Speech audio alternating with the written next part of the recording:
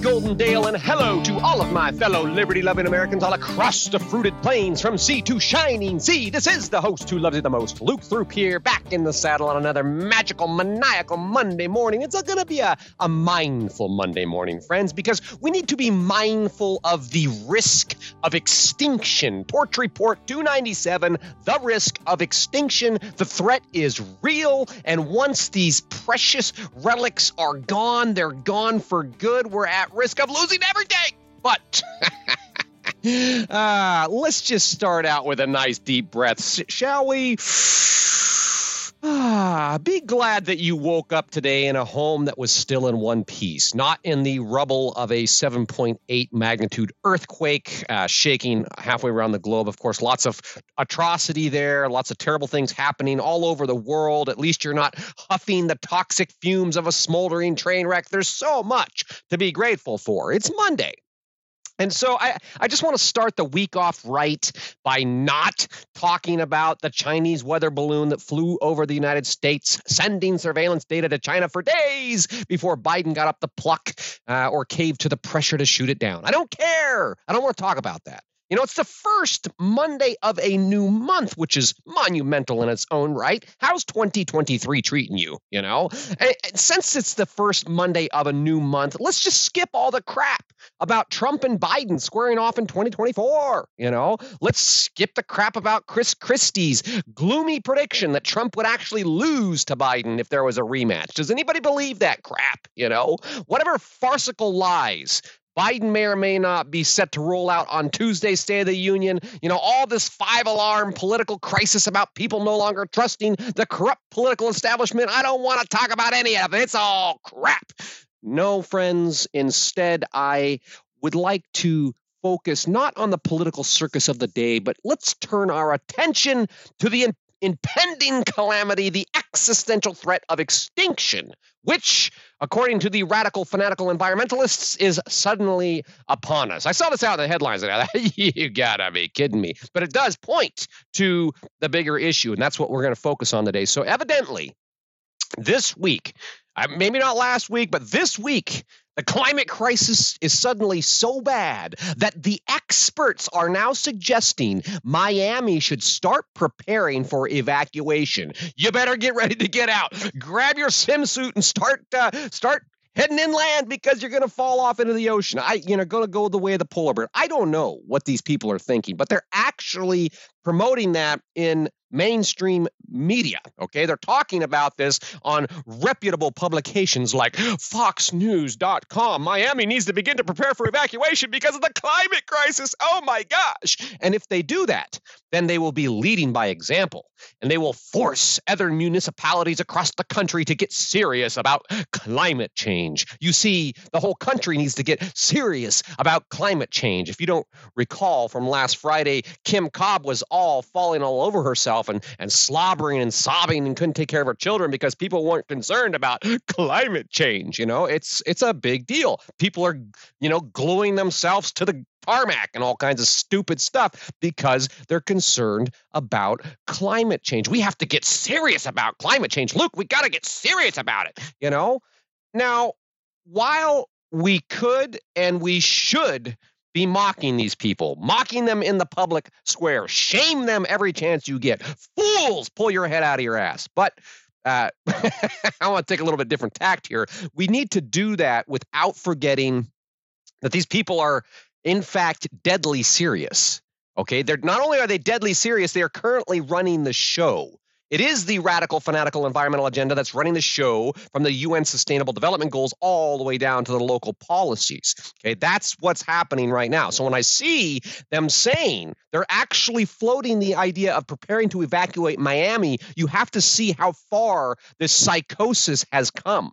You would think that's so outrageous, everybody would just fall out of their chair laughing and say, no, this is the stupidest thing ever. And don't get me wrong, there's plenty of people that see it for what it is, but do not lose sight of the fact that there is a large percentage of people that have been conditioned into the cult of collective, the radical environmental cult. I can't remember the guy's name. He was in the with the company that's shooting particles up into the atmosphere to block out the sun. And they joke, we're part environmental activists and part cult. No, you are 100% a cult. This is completely detached from reality. Why not just drink the Kool-Aid and wait for the spaceship to come save the planet or something? Because I don't want you blocking out the sun. I don't think that's a good idea. And I don't want your radical, fanatical environmental policies to rule over and dictate every aspect of my life. And yet that is what they're pushing for by using these alarming headlines about the climate crisis and having to evacuate Miami, to force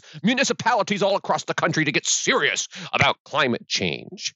Now, not only are these people acting out of a psychotic fear of destroying the planet, which is not scientifically based, by the way. They can cook the books and make up whatever numbers they want, but it's not scientifically based. Matter of fact, I was at a conference over the weekend, a great conference put on by Western Liberty Network, all kinds of outstanding speakers and presenters there talking about everything from the CRT and the crap and the climate stuff. And there was one guy, let's see if I actually had the paperwork in here. Where is it at? I know I had it somewhere.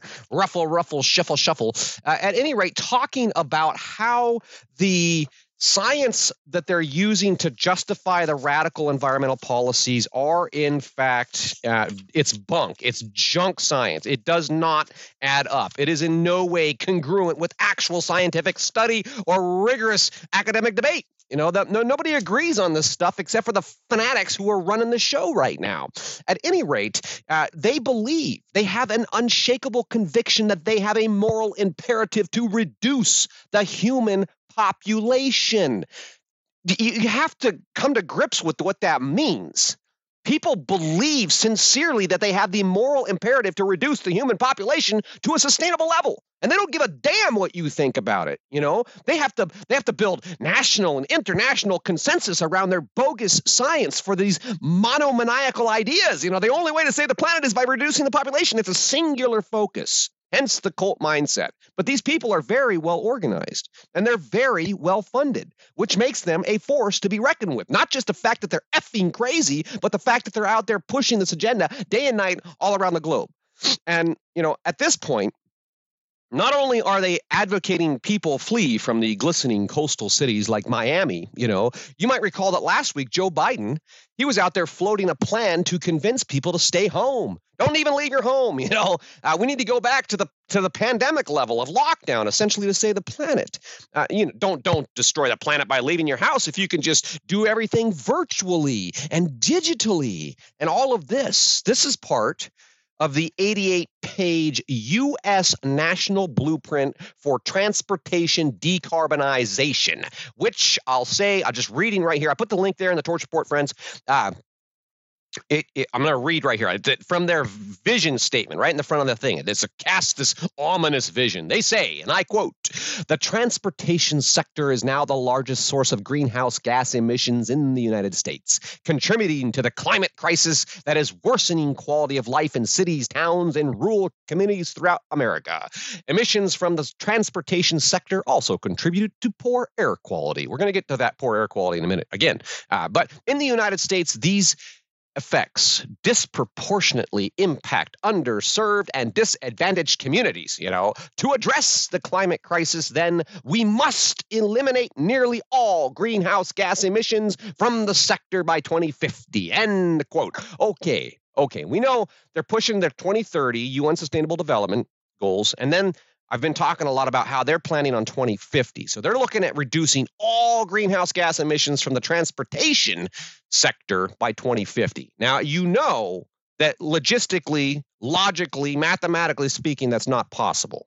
Just to be real clear on that. But they don't quite see it that way because they've drank the Kool-Aid and they believe their own bunk science. But this national blueprint for the transportation decarbonization is going to upend every element of the economy and of your life. And that's just part of the plan.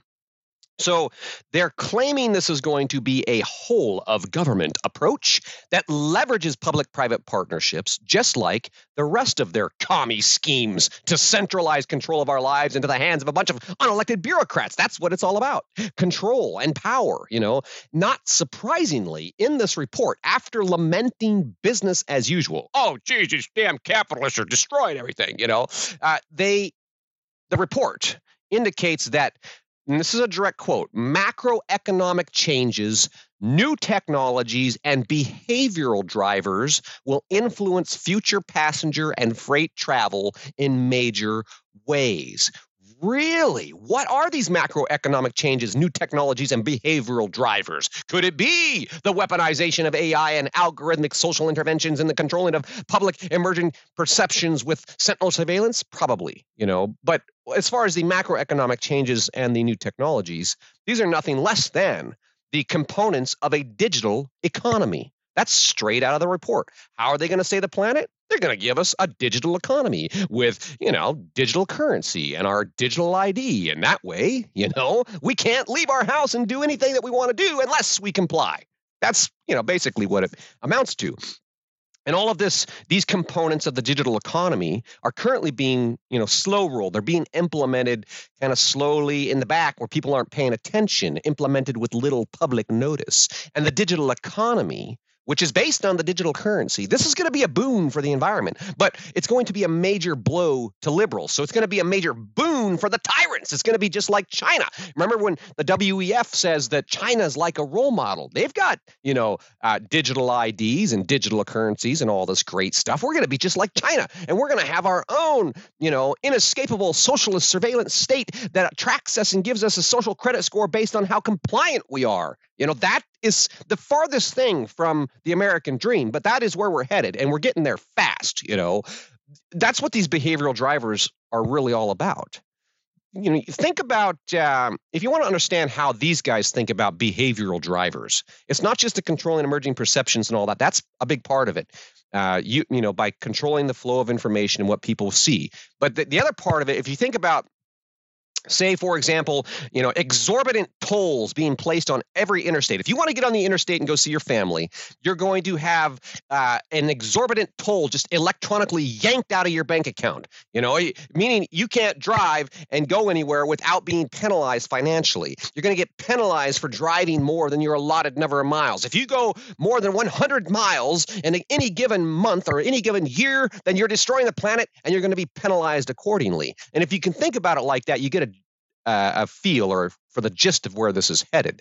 But, just kind of, peering a little bit deeper into all of these shenanigans, note that the report laments the fact that climate change has rebounded to pre-pandemic levels. Okay, there's all this talk about, oh my gosh, it was so wonderful when we had the great pandemic and everybody was locked down and businesses were shuttered and people were losing their jobs and they couldn't see their loved ones. We were doing so much for the planet, and now we're getting back to pre-pandemic levels. And oh my God, we need to go back to the lockdowns again. That's what is implied. It's implied. The mindset is there. So they're lamenting that we're getting back to pre-pandemic levels of activity and productivity and going about our lives like normal human beings. They don't want that. And so there are, not just myself, there are some other astute observers who are keen to point out the possibility that at some point they simply might decide to lock us down just to save the planet. And I'm going to read a little excerpt here coming from hotair.com. I'm sorry, no, the Gateway Pundit. And it says here, it says, I can't shake the feeling that this brings us one step closer to a declared climate emergency. You can all stay locked down in your homes voluntarily to save the polar bears, or we can declare an emergency and lock you down like we did in COVID. Okay, that probably sounds like tinfoil hat territory to some of you, but is it really? Back during the early days of the lockdowns, social distancing rules and the rest of it, that the rest of the madness, says the author, I was warning people about this. Like they assume they have the authority to lock us down. And I would say that's an end quote, kids. That was an excerpt, their words, not mine. But I agree. So 100% agree. And I'm glad that I'm not the only one pointing out, where all of this is headed. Yes, they assume they have the authority to lock us down, and, they can declare a climate emergency. And as you're going to see here in just a second, they already have. Okay, they already have. This is the one agenda to rule them all. We've discussed how the officials have long celebrated the pandemic, and how the pandemic was good for the environment. Maybe that's why they planned it. I don't know. Geez, But back in Torch Report 82, impending doom and what happens next. That was almost a year ago that report came out. But that's when I first pointed out how Klaus Schwab had already connected COVID-19 and the Great Reset to the radical environmental agenda. Says Schwab, while for a pandemic, a majority of citizens will tend to agree with the necessity to impose coercive measures. They will resist constraining policies in the case of environmental risks where the evidence can be disputed. Now, that's a direct quote out of his book. He's saying people are going to resist the constraining environmental policies, but hey, they kind of played along with the pandemic because they agreed to the necessity of coercive measures, From that, we extrapolate the fact that the globalist plan to deal with all this resistance to constraining policies is simply to declare that it's an emergency. If it's an emergency, then people are going to agree with the necessity to impose coercive measures. And in that report, I cited the World Health Organization doing just exactly that. The WHO declared back then that air pollution was to be deemed a public health emergency, along with all the emergency powers that entails. According to the WHO, 90% of the world's population breathes air that fails to meet its safety guidelines, causing premature death of 7 million people each year and prompting the organization to qualify air pollution as a public health emergency.